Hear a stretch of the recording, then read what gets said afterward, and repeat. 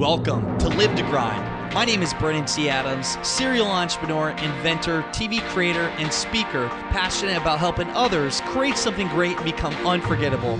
Join me each week to discuss practical ways to help you increase your income and impact as an influencer in your industry.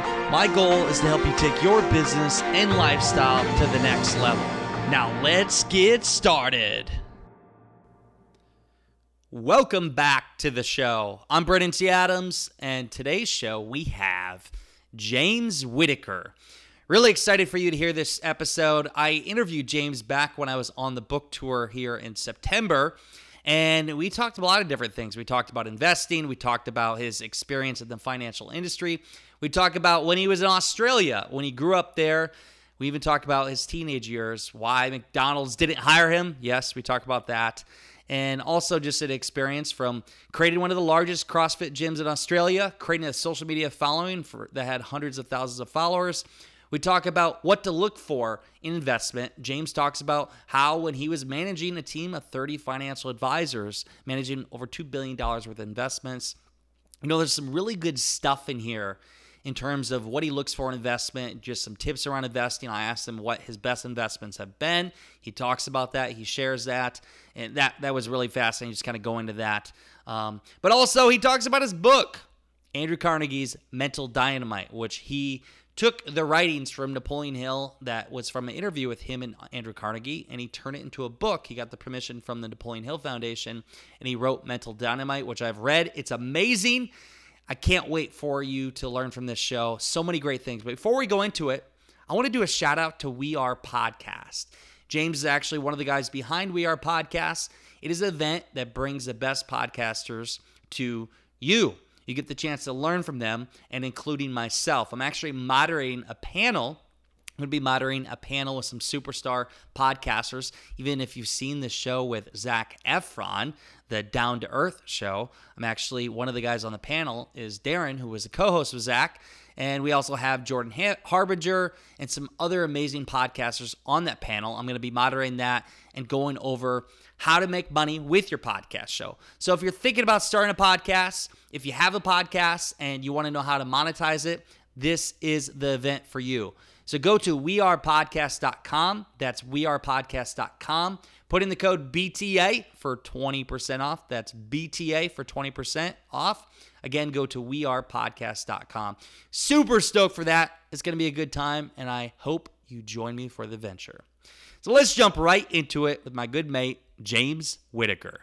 Let's get started.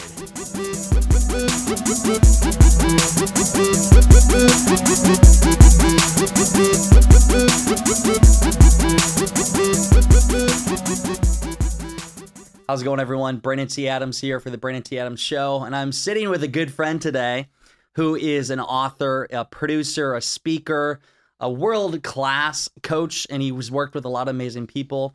He's author of Think and Grow Rich, The Legacy, producer of the movie Think and Grow Rich, The Legacy, and also recently the author of The Mental Dynamite. I'm sitting here with James Whittaker. How are you, my friend? I'm good, Brandon. Thanks so much for having me. Dude, it's always a pleasure. I mean, anytime I come to AA, I stay at the Whittaker Inn.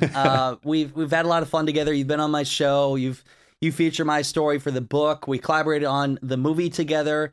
And you even were the officiant for my wedding. So, I mean, we're like basically brothers. We're connected for life now. We're connected for life. And, you know, you're one person I can literally share anything with, which is hard to do in this world. Like, you just don't know. I can trust you, and you're a great human being. So I acknowledge you for being a great human being, but I'm excited to jump into this. I'm going to give you questions, just random ones you're probably not used to. Yeah, I love it. The first one is talk about Australia. So you're from Australia. What was it like growing up in Australia? It was good. Australia's a beautiful place. If you love the outdoors, it's an amazing place. It's also a very young country. So people who move from Europe and go to Australia looking to explore, the history of Australia and art galleries and things like that. I mean, we just don't have that compared to how long ago Europe has been around for. But it's also a much smaller population and very, very spread out. But it's very, very relaxed. So yeah, it's just a great outdoor culture. It's a great place to grow up. One part of the culture that I don't love is called tall poppy syndrome, which is where basically people are happy to see you doing well on the condition that you're not doing as well as, or much better than they are. that was something that has frustrated me at times. And there are a lot of Aussies who live here in LA, where I live now, who one of the reasons they're here is to get away from that. Yeah. But overall, Australia is just a fantastic place. And I do feel that overall the entrepreneurial culture is getting a lot more support than what it has historically.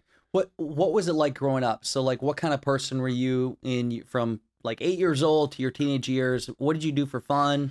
We grew up on a 10-acre property in the middle of nowhere. So we actually had a neighboring house, one neighboring house, and then that was it. There was no one else around. So our days would just be spent at the house, like just hanging out at the house, playing with with toy soldiers and little. I did that too. Yeah, little BB guns and things like that. So that was pretty much the life growing up. But I really had no idea of what I wanted to do when I was younger, and as I got older, and you start to realize the people that you have are heroes. There's no perfect person, and that you have this idea in your head of what you want to achieve, but that when that doesn't come to fruition, I think it can be tough, particularly for teenagers, to figure out their place in the world. I mean, I was very young when I went to get a job at McDonald's. I was eating a lot of McDonald's at the time. I thought I'd be the perfect staff member, and I walked in there it was the first job officially that I had applied for, which I thought would give me freedom and a good income, so I wasn't dependent on doing the household chores to get my pocket money. And I walked in for this interview, and they said, "Why should we give you the job?" And I just sat there in silence. I had absolutely no answer. And after about a minute, I said, "I don't know." And they said, "Thanks for coming in." And I was like, "Oh my God, I've botched this interview. How embarrassing." From McDonald's? From McDonald's, yep. And I think I was 12 or 13 or something at the time. And I would call them every week because I was still optimistic. I'm like, all of my wages would have been reinvested straight back into the company. I was the perfect employee. And finally, after a month, they basically said that I didn't have the job. They'd employed someone else. And I thought, wow, what a great start to my professional career. Yeah, I've failed at a job at McDonald's. Well, do you feel like you were born an entrepreneur, or did it eventually, like, you had to grow into that? I feel like I grew up as a bit of a black sheep, as the one who didn't, not for doing bad shit necessarily, but for not fitting. Come on now, you did some bad shit. There were some things I did, blowing up letterboxes and other things like that I'm not proud of. And a few, many years in my teenage years where I was causing my parents a great deal of heartache. I always had a good heart, but these are things that were just not great for my parents. And certainly as an older brother who I had, who was 2 years older than me, who was a lot better than I was academically and not, creating mischief and mayhem around and terrorizing the streets like I was. It was a very different child than what they had experienced. But a lot of that is what drives me today, is that knowing that I went through those difficult things and had caused my parents, who were great people and have gave me every opportunity that I could ever want. A lot of what I do right now is to give back, because I know that there are so many people that don't have that great foundation to start their life, and I feel like I have an obligation to help those who are, who didn't have that growing up. So my favorite part in the book for Think Rich Legacy is about your dad, about Noel Whittaker. I mean, if you don't know your dad, I don't know your dad. He's well known in Australia for being an author, sold millions of copies, very successful. The thing I think about is when your dad almost lost everything. What was it like? Were you old enough to understand what was going on in your dad's life when he was going through that entrepreneurship journey and hitting that rock bottom moment? I was very, very young. I think I was only 2 or 3 years old at that time. So he had a reasonably successful career at the time. He had a big entrepreneurial roller coaster with the dizzying highs and lows. And then what happened was he was doing a property development deal that he got lured into. The interest rates were at something like 18%, so it was very, very difficult. He had a business partner and then a third business partner who had gone bankrupt previously, which is not a great, thing that you want to be part of. It's easy to see these red flags looking back at it. But that was an opportunity then when it just went, they thought they had a great opportunity and the whole thing completely went under. And they had to, they were at the point where they had to, basically say, do we sell the house and everything that we own? How do we get out of this? Because the interest rate was accruing so big at 18%. It's a lot of money that they were needing to pay every month just to stay afloat. They had a whole bunch of issues with the tenants. They didn't realize that I think it was the bakery didn't have an opportunity at the back where they could bring the stock in. Same with the butcher. Yeah. One of the tenants was poached by another property development down the road. So it was a disaster across the board. And my mum had said to him, lose the house, but never lose your good name. And that's a real testament to the integrity that both of them had. And the lessons in that, it's funny, one of the quotes that he has, which is, I think, his favorite quote of mine, that says, sometimes an expensive lesson can be worth every penny. And So true. yeah, he went on to write a book, a personal finance book. It was the first book he'd ever written that he shopped around to a bunch of different publishers. No one wanted it. And in that book, it was personal finance lessons, but it also included a lot of lessons that he learned the hard way from that property development deal that went belly up. And that book went on to sell more than 2 million copies. It was called Making Money Made Simple. And I think at one stage in Australia, it was 1 in 6 households in Australia had a copy of that book. It was a bestseller, I think, in South Africa and Singapore and Malaysia and New Zealand and the UK. Like, it went all around the world. And that was released, I believe, in 1988, and it was at that point where I remember that journey. He was just my dad. Like, everyone, I don't know, it's hard for me to speculate on what other people say, but for me growing up, he was just my dad. So the experiences and things that we had were normal. I always wanted a dad who was sporty, who would go and kick the football with me and go and do things like that. The fact that I had a dad who wrote and sold books, I didn't, I just didn't really understand that. Yeah, I didn't understand that, and I didn't really care about it, but I would certainly, as we got older and I was 12 and 13 years old, he would go and speak at events with people like Jim Rohn, where he would be selling his books there, and I would be the one that would be selling the books. And in the car on the way to school, he would always be playing the personal development cassettes, which used to drive me nuts because I wanted a dad who would listen to rock music and cool radio stations. It was only in my probably early 20s and mid 20s after I had my own epiphany and my own journey of really finding myself and being on the journey that I'm on now, that I developed this immense respect for who he was and the platform that he had created for me. So our parents literally are the ones that form us. Like, how you're raised, like, they will ultimately determine. I mean, like your dad, my dad was an entrepreneur, but I've met your mom and your dad, love them both. Can you explain your relationship with your father and relationship with your mother and the difference between them? What is it like between those two different relationships? My dad's a very, very hard worker. So he's still up at 5 in the morning or 4:30 in the morning every single day, working constantly. And we collaborated on a book together called The Beginner's Guide to Wealth. That was basically a personal finance, motivation, and success guide for younger people who wanted to get started. So that was released about 10 years ago, where we tell it from me with the younger person's perspective and him from an older person's perspective. And it was a great project. But as a result of that, we've had revisions that have been done and just, revised editions that have been out. We've got the 10th edition that's coming out soon. And he is always on my ass saying, we need this, we need that, we need it translated into Spanish. And I'm like, I have a lot of other really big things going on. Yeah. Or if he wants help with his newsletter that needs to be released, because we have just helped each other a lot over the years with everything, where he will email me on the Saturday at 4 p.m. and then he'll call me on Sunday at lunchtime to say, where is it? And I'm like, I haven't even seen the email. Don't call me 10 times and ask me where it is. But I love that work ethic about him, that hard work and that integrity that he's had, as well as that willingness just to help other people.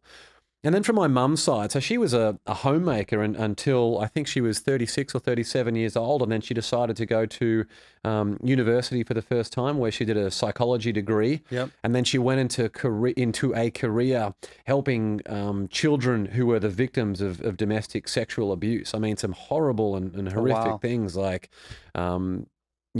7 or 8 year old girls who had been sold into prostitution for a packet of cigarettes. I mean, some Crazy. really, really horrible situations like that. So what I learned from her was just very much the empathy. She's an extremely nice person. She really is. No one could ever say a bad word about her. Oh, she is so nice. Shout out to her. I mean, your family, it's great family, and it obviously formed you into who you are. So when you came to the U.S., you were in Boston. What was your first entrepreneur endeavor you did once you came to the U.S.? So the first one, I had so many different ideas. The big one that I wanted to do was an app development company. And I mean, I have got gigabytes of all this stuff in there, just business idea. I've got probably hundreds of businesses that were never saw the light of day. But the big one I wanted to do was create an app development company. And I had 10 different app development ideas in mind. And then so as a result of that, I knew that I needed to find the right people, because I knew very, very little about app development. I read I thought I would go and find the best book that I could find. From memory, I believe it was a book called Appreneur, written by a guy called Chad Morita. Don't quote me on that, but I think that's what it was. And I studied that book, and I realized a big thing from that if you don't control the end-to-end product. It's a very, very hard thing to do. I don't control the app store. I don't I don't have the tech ability to be able to create the app, which means I need to go and pay for these different things. And the average cost of creating an app at that time, it was 30 grand in 2012. And that was when I was like, holy shit, if I'm creating 10 apps, that's $300,000. There are other apps with people who are tight with the guys who work at Apple who can get their things on the App Store.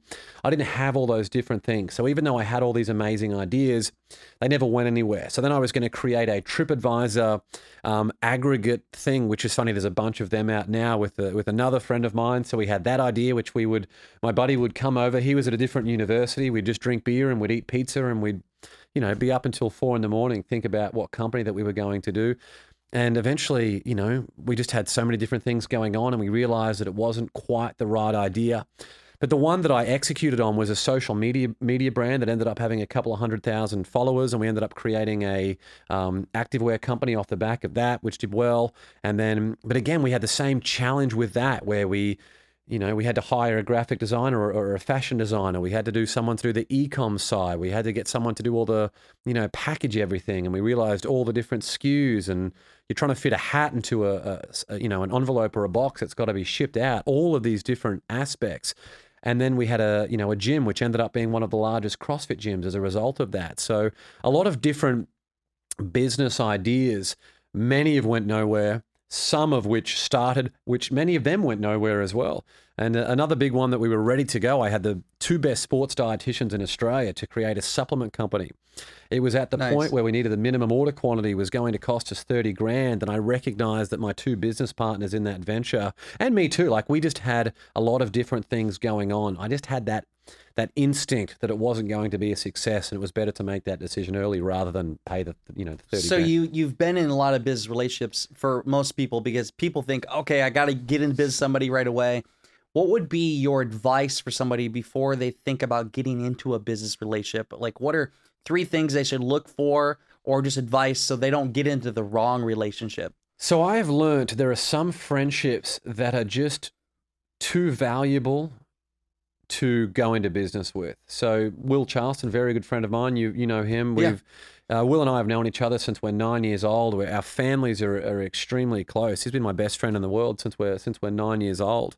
We were the best man at each other's weddings, and I will never do business with him because our friendship is just too good to lose. Now, if he is an opportunity where he needs money for a business, which I don't think he will, or if he wants investors, he's one of those guys like you as well, where it's like, if you want 100 grand or whatever it might be, because I trust you and I know you guys are at the highest integrity. So I think that's a really, really important one. I think asking people, the amount of people who have a business idea but haven't done their due diligence around what else is out there in the market. So that one's not necessarily a business partnership, but if someone comes to you with an idea, the first question I would ask them is, what other ideas like that exist? Good. And what's your plan to make money from that idea? I mean, the number of times that I have gone out there to try and create a business proposal to figure out really how are you going to make money? I would ask my brother, who's a partner at a corporate finance company, and I would tell him my idea, and he would say, that's great, but how would you make money from it? And I'd be like, oh, that's such a simple question, but it was such a pain in the ass.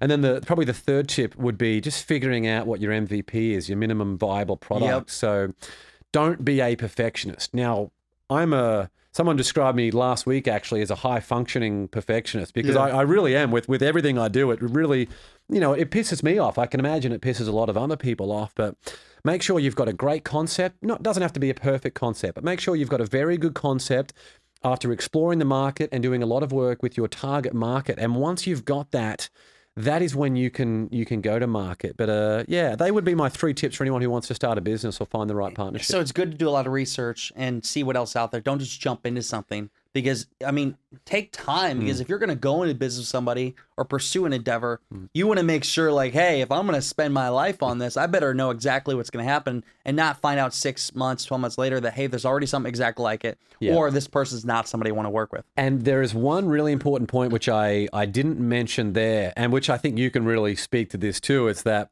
the absolute best way to get good at business is just to do it. It's to find mentors to obviously help guide you through, but I have done, I've got a master's degree in business. I've got like the advanced diploma in financial services and 2 undergraduate degrees.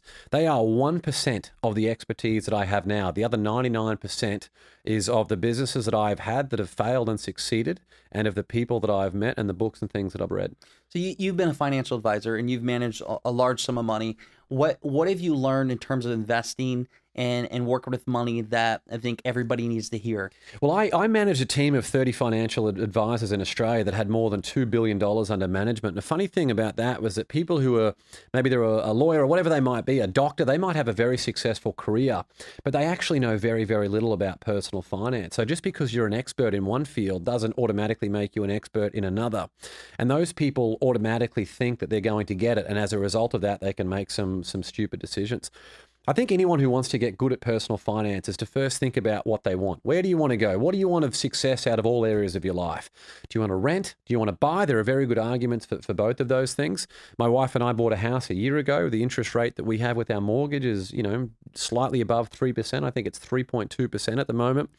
So that means that we can, that my share portfolio is making between 10 and 15% over the last, so we can borrow, if we can maintain 10 to 15% a year, we can borrow money all day at 3% to be able to do that.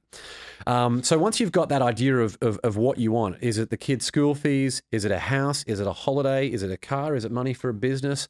Lifestyle expenses, figuring out what you want out of all of those different areas, and then figuring out where your money is going currently. So what money have you got coming in and what expenses have you got going out? Everyone's busy complaining about why they didn't get a promotion or why they don't have enough money.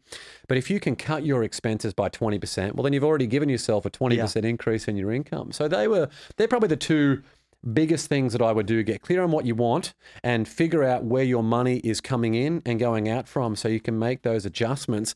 And then just putting a system in place that you can make that process easy. So there are many apps and websites out there at the moment that can give you a easy way of managing your household budget.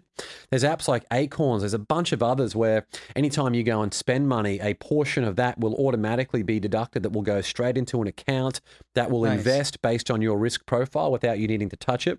You might go and get a cup of coffee for $3.10, and then you can say that will be rounded up. So 90 cents of that will then go and invest in, a diversified portfolio, whatever it might be, money that you don't touch. Because if you can't touch it or you don't see it and you make the process automatic, that's an easy way to get it done. I mean, everyone inevitably finds a way to get through the week or get through the month. You will survive in 99% of cases with the money that you've got coming in. But if you wait until the end of the month or the day before your next payday to make that decision to go and invest, then you're inevitably going to find that there's no money there to do that. It's got to be an automatic system. It reminds me, you've probably read the book Richest Man in Babylon. Absolutely. Yeah, and Richest Man in Babylon, one of my favorites. It tells you how you got to take a percentage every month. It actually shows you, too, an example. It's stories from ancient times, but like stories of people that owed a bunch of money and how they paid their debt back and how the perspective on it. And the one thing too I took away that in terms I want to ask you is, it's making sure when you do invest money, you don't just invest things randomly. Like you got to understand what it is, be smart with that investment, build that relationship. So for you right now, over the past 10 years, what have been some of your better investments or areas you think that are going to be great investments in the coming 10 years? Well, the best investment for me was when I was very, very young. It was making the decision to put money away. So the process that got me educated about that and to create that process was when my dad said to us 3 kids, he's like, any money that you want to go and invest, I will match it. We're talking, $5 a week. So then that would be $10 a week. And that over time. I like that. Yeah. So simple. It's so easy for pretty much any parent to do. So that was a good way of getting into that habit and starting to build that financial portfolio. Because when you would get that quarterly statement and you'd be like, wow, there's $500 in there. And you'd look at what you wanted to buy.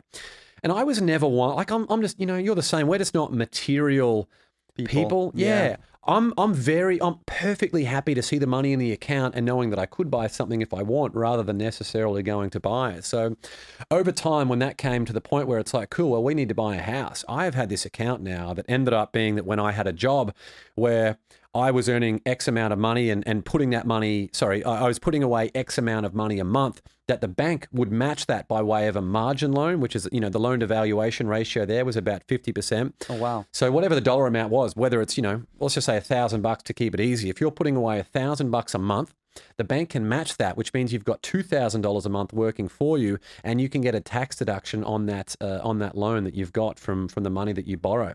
If you've got $20,000 in the bank already, you can get the bank to match that. So you've got $40,000 to start off with.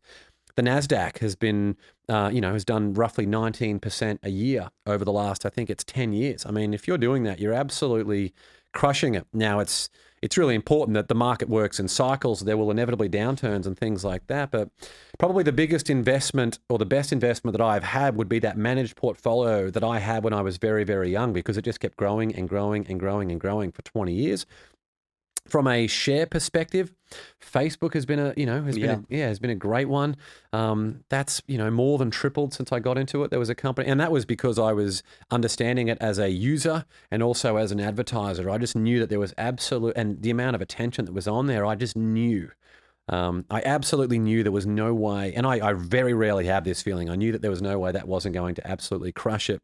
And they had their challenges, things like the congressional hearing, but that did very, very well and continues to do well. There's another company, Atlassian, which I went to, which I think I might have told you about recently. Yeah. I went to a friend's barbecue and I was chatting to a guy there, and I said, "What do you do with yourself?" And he said, "I work for a company called Atlassian." And I said, "Oh, I've been thinking about investing in that because it's a software company, which means it's very, very scalable. It's an Australian company that's listed here in America."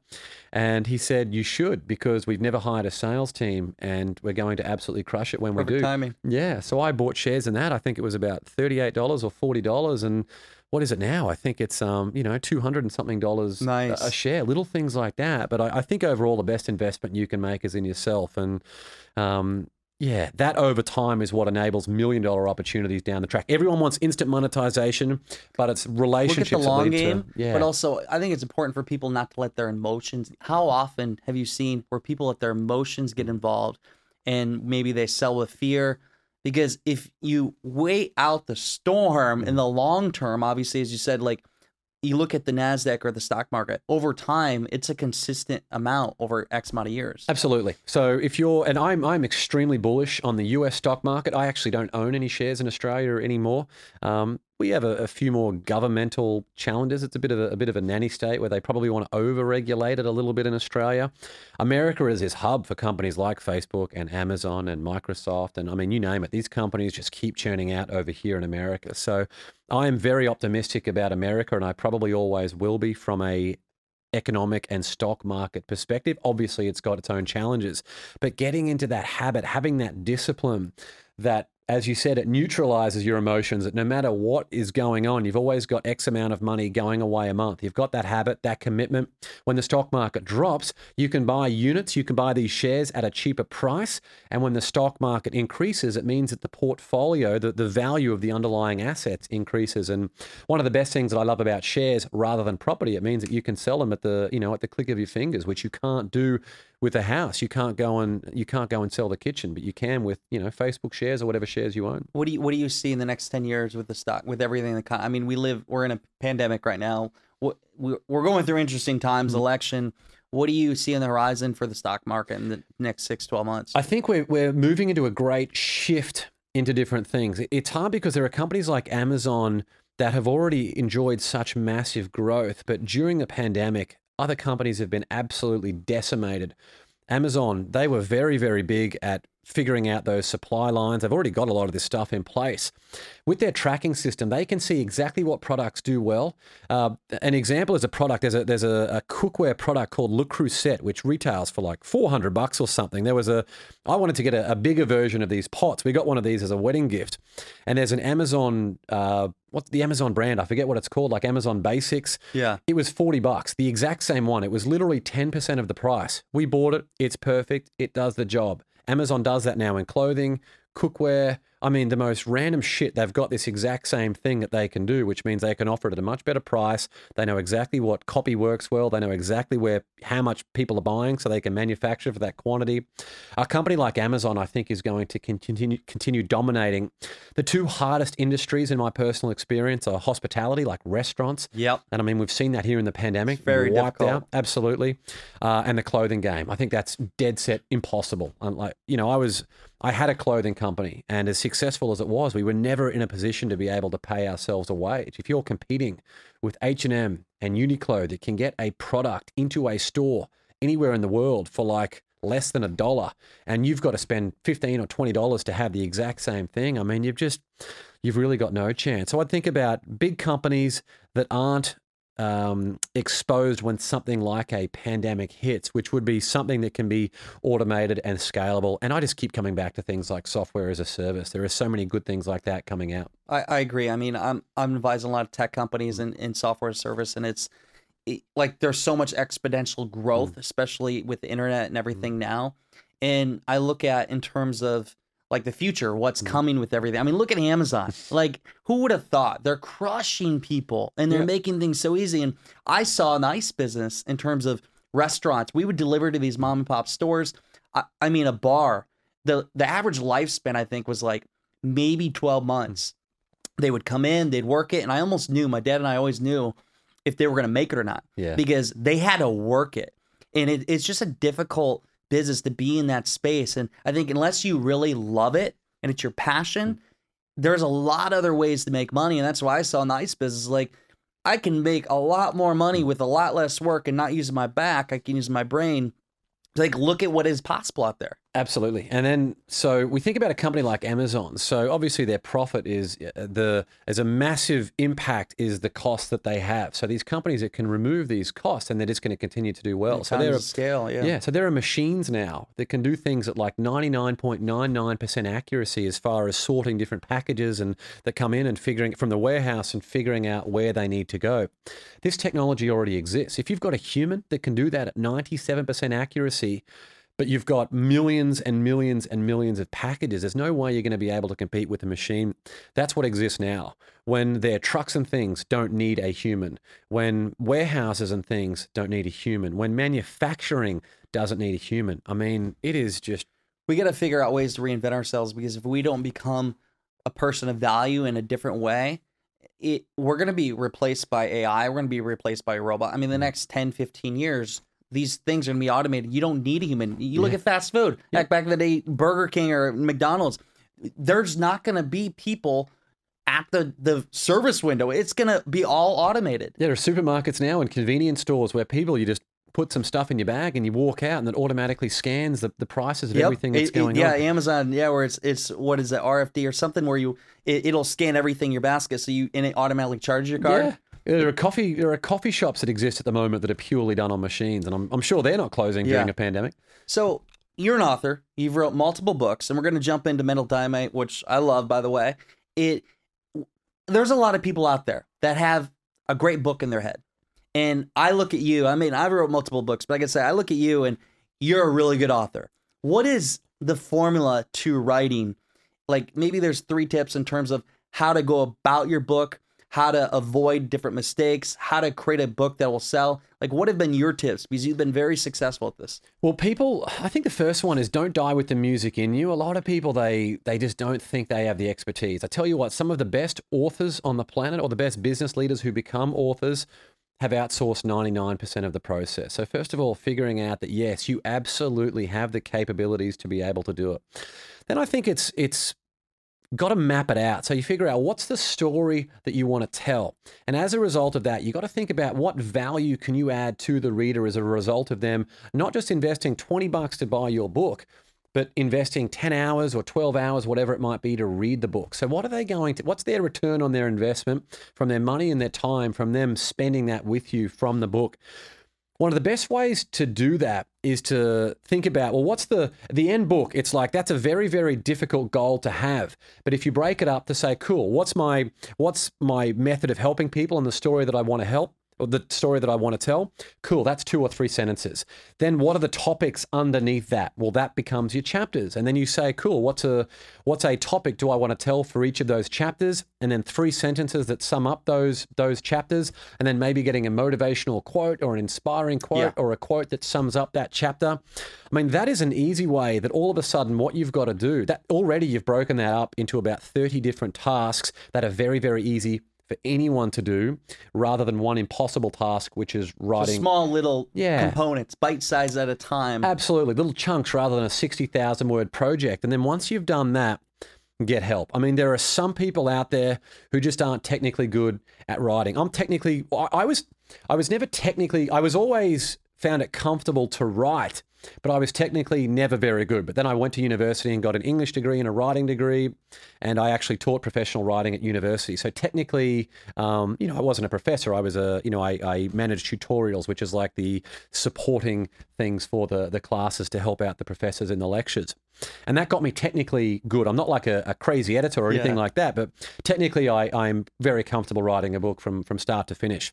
Very few people can do that, and there is a very big difference in the perceived quality. So there are so many people out there who can help you craft the story, who can help you technically get very, very good. Or ghostwrite it if needed be. Absolutely. There are many, many opportunities out there that you can get for people who can just go and ghostwrite it. But without that process, I think it's very, very, very difficult for people to get a book out. Also, I think it's never going to be perfect. So many people go back and forth, delete, and it's like, it's never going to be perfect. Yeah, you got to publish the damn thing. Yeah, having a publisher with a gun to my head is one of the best things to do, because it means that inevitably you're going to get it out. So then when it comes to distributing the book, you got to think about, who are the people? Who is the audience that this book is going to help? Write a list of those people. I love the things that you've done around having a book launch and just getting around to as many people as possible, having that promotion. The big challenge traditionally with a publisher, everyone thinks, if I get a publishing deal, then I'm set.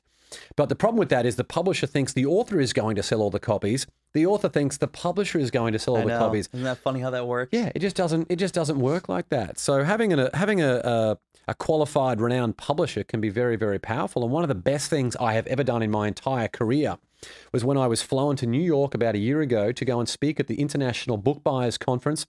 There are book buyers there for Costco, Target, Walmart, people from all over the world. And they hammered me on this book topic. I had to present for about 20 minutes on this book. And then they said, have you thought about this? Have you thought about this? Tell us about that. Tell us about this. And then we sat in a boardroom afterwards with the 20 biggest book buyers, and they hammered me like, why haven't you thought about this? What about this concept? All these different things. And they really throw you in the deep end. And that's a great way of refining this book to ensure it's a fantastic finished product. Yeah, doing the book tour here, I'm in LA, and I did a 6-city tour for the Road to Success. But it's funny, every bookstore that I was in, I saw Mental Dynamite.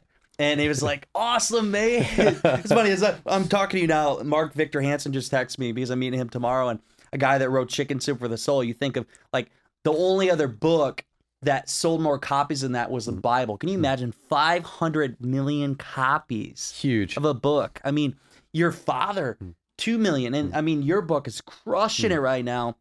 And so I want to talk about this and how, first off, because Napoleon Hill wrote this in 1908? So the interview took place in 1908, and it includes his research up until the 1940s. It was an interview basically transcribed, correct? Yep. And so you came in, Napoleon Hill Foundation brought you in to rewrite it and then add your own edits and notes and everything. What was that like? Because it had to be crazy, because this is something that the world hasn't seen. You got Napoleon Hill asking one of the greatest entrepreneurs, successful, wealthy men of the world, Andrew Carnegie.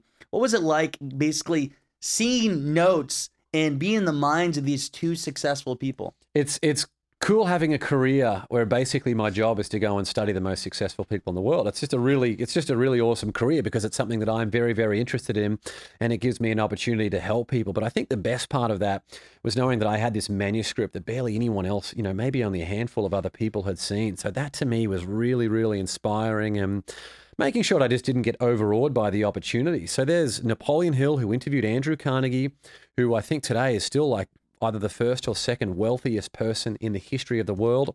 He was a guy who was a penniless immigrant who came over from Scotland, had nothing. And it was only when he was shown kindness by a person who basically gave him access to a library where he could read any book that he wanted to read. And Andrew Carnegie said that he would pay it forward if he was ever in a position to help other people so they could be successful. And I think one of the big points here from Andrew Carnegie's Mental Dynamite is that was lost with Think and Grow Rich, when everyone's so focused on Think and Grow Rich being about money. But what Andrew Carnegie and Napoleon Hill were trying to do was create the world's biggest mastermind. They wanted to give people the gift of being able to help themselves. And what they wanted to try and do from that, their big intention, their big mission, was really harmony and prosperity and raising the standards of living for people everywhere. So some of the topics this book covers, I mean, it talks about ways to get our education system back on track. Homelessness, democracy, I mean, relationships in the home. It really has everything covered in this book. And what I've tried to do, so it includes excerpts from that original interview from 1908. It includes Napoleon Hill's thoughts from different parts of that interview up until the 1940s. And then I've gone in to give examples of the world's best performing individuals and companies since that time, of people who have been able to crush it and achieve the true meaning of those principles in a modern context, so people today can get the exact blueprint they need to achieve the success they want. What I love about this book is it goes deep into your thoughts and the emotions, because I think a lot of entrepreneurs need to figure out how to control their emotions, control that negative, positive energy. And it goes into that. And in terms of thinking, so I look at it in your life. I know when you were at a younger age, maybe it was in your 20s, where you had anxiety and it was very difficult for you to be in a public setting. What was your thought process? How did you overcome that? Because now you're speaking in front of people. You're on, 10 shows a week during your book launch. Yeah. You're always in front of the camera. How did you overcome that anxiety and that fear of public, of watching you? Because there's a lot of people out there that don't know how to overcome that. Yeah, I think a lot of people see people on screen and they don't realize the amount of work and the journey and all the tough days that have gone, the really difficult, dark days that have gone on behind the scenes. And like anyone, I've had a great amount of those things myself. So in my teenage years, I was an absolute mess. I just had no idea who I was. And if you don't know what you stand for, then you'll fall for absolutely anything. Yeah. And the way that manifested for me was just a really debilitating anxiety battle, where in high school, I could barely sit through an exam. I think there were 2 or 3 exams I remember vividly walking out of because I thought that I was going to throw up or I was going to faint. There were other situations from that anxiety where I remember working in a liquor store when I was like 19 or 20 years old. I forget what it was, where I ended up actually fainting and throwing up and collapsing on the floor because that was like 25 minutes into the shift, because I couldn't physically, my anxiety was so bad, I couldn't physically stand to be in there in this, in this liquor store. And that to me was something that had always gave me an immense sense of shame, knowing that I had actually in particular come from a good family. I was given a good education.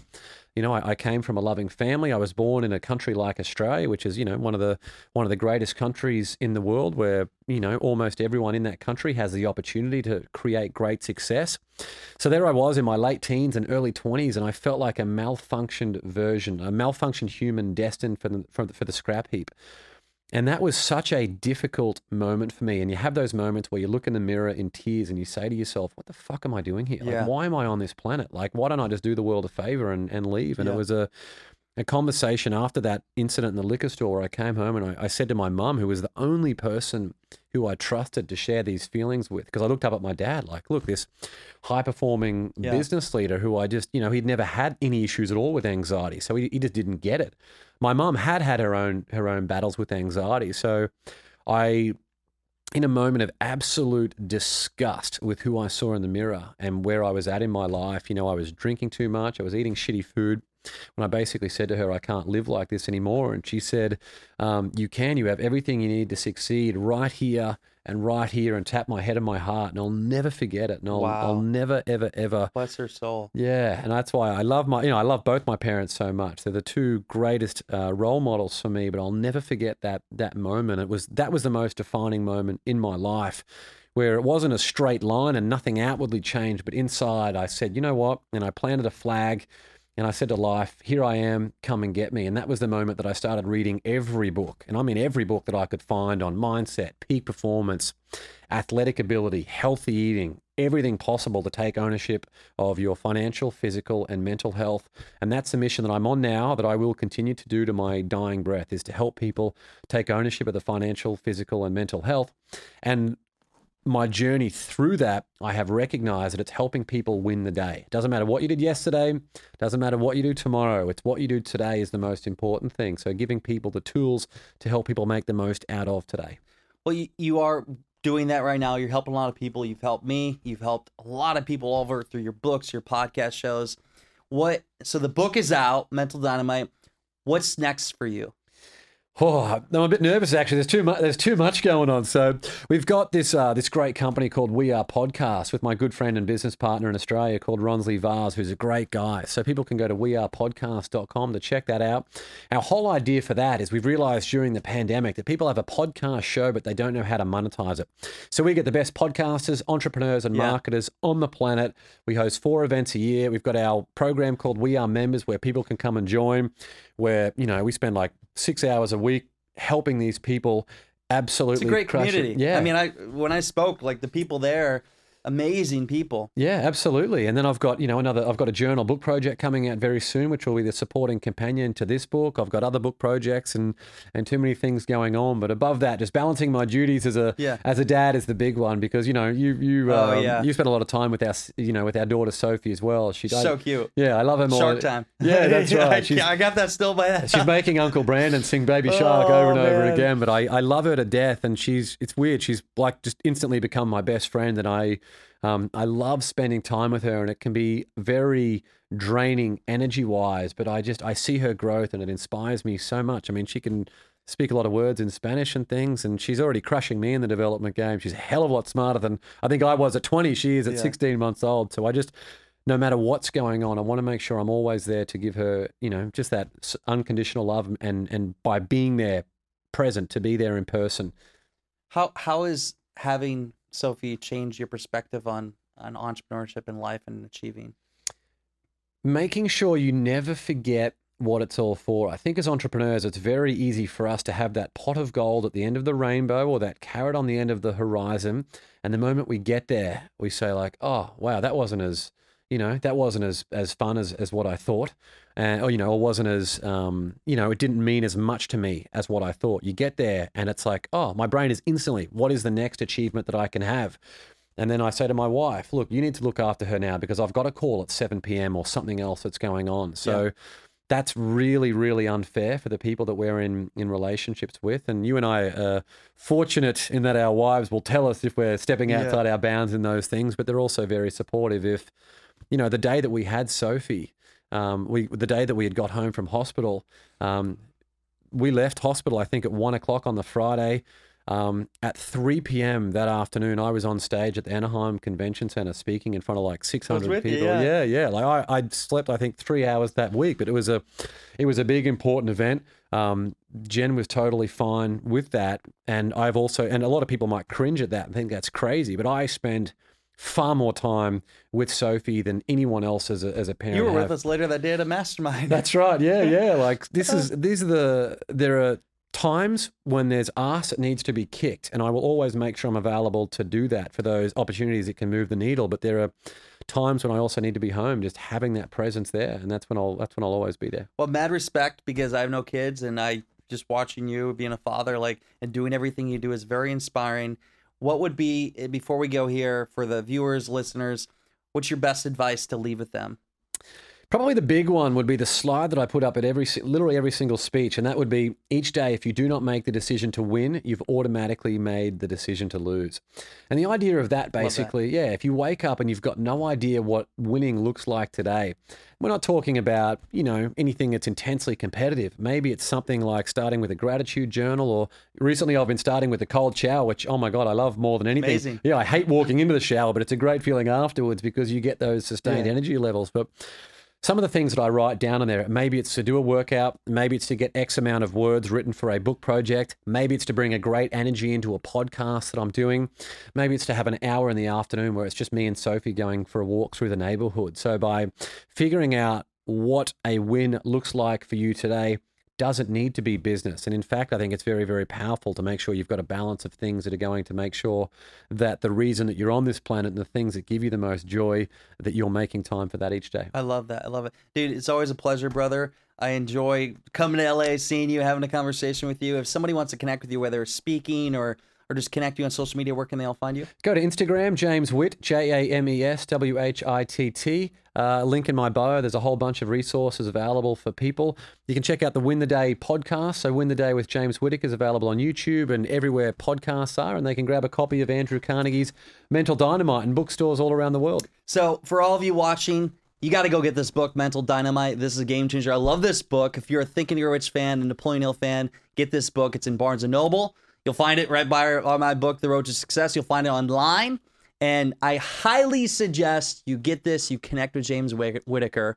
And as always, it's time for you to go out there, create something great, and become unforgettable, because life is too short not to. I'm Brennan T. Adams. Have a great day, everyone.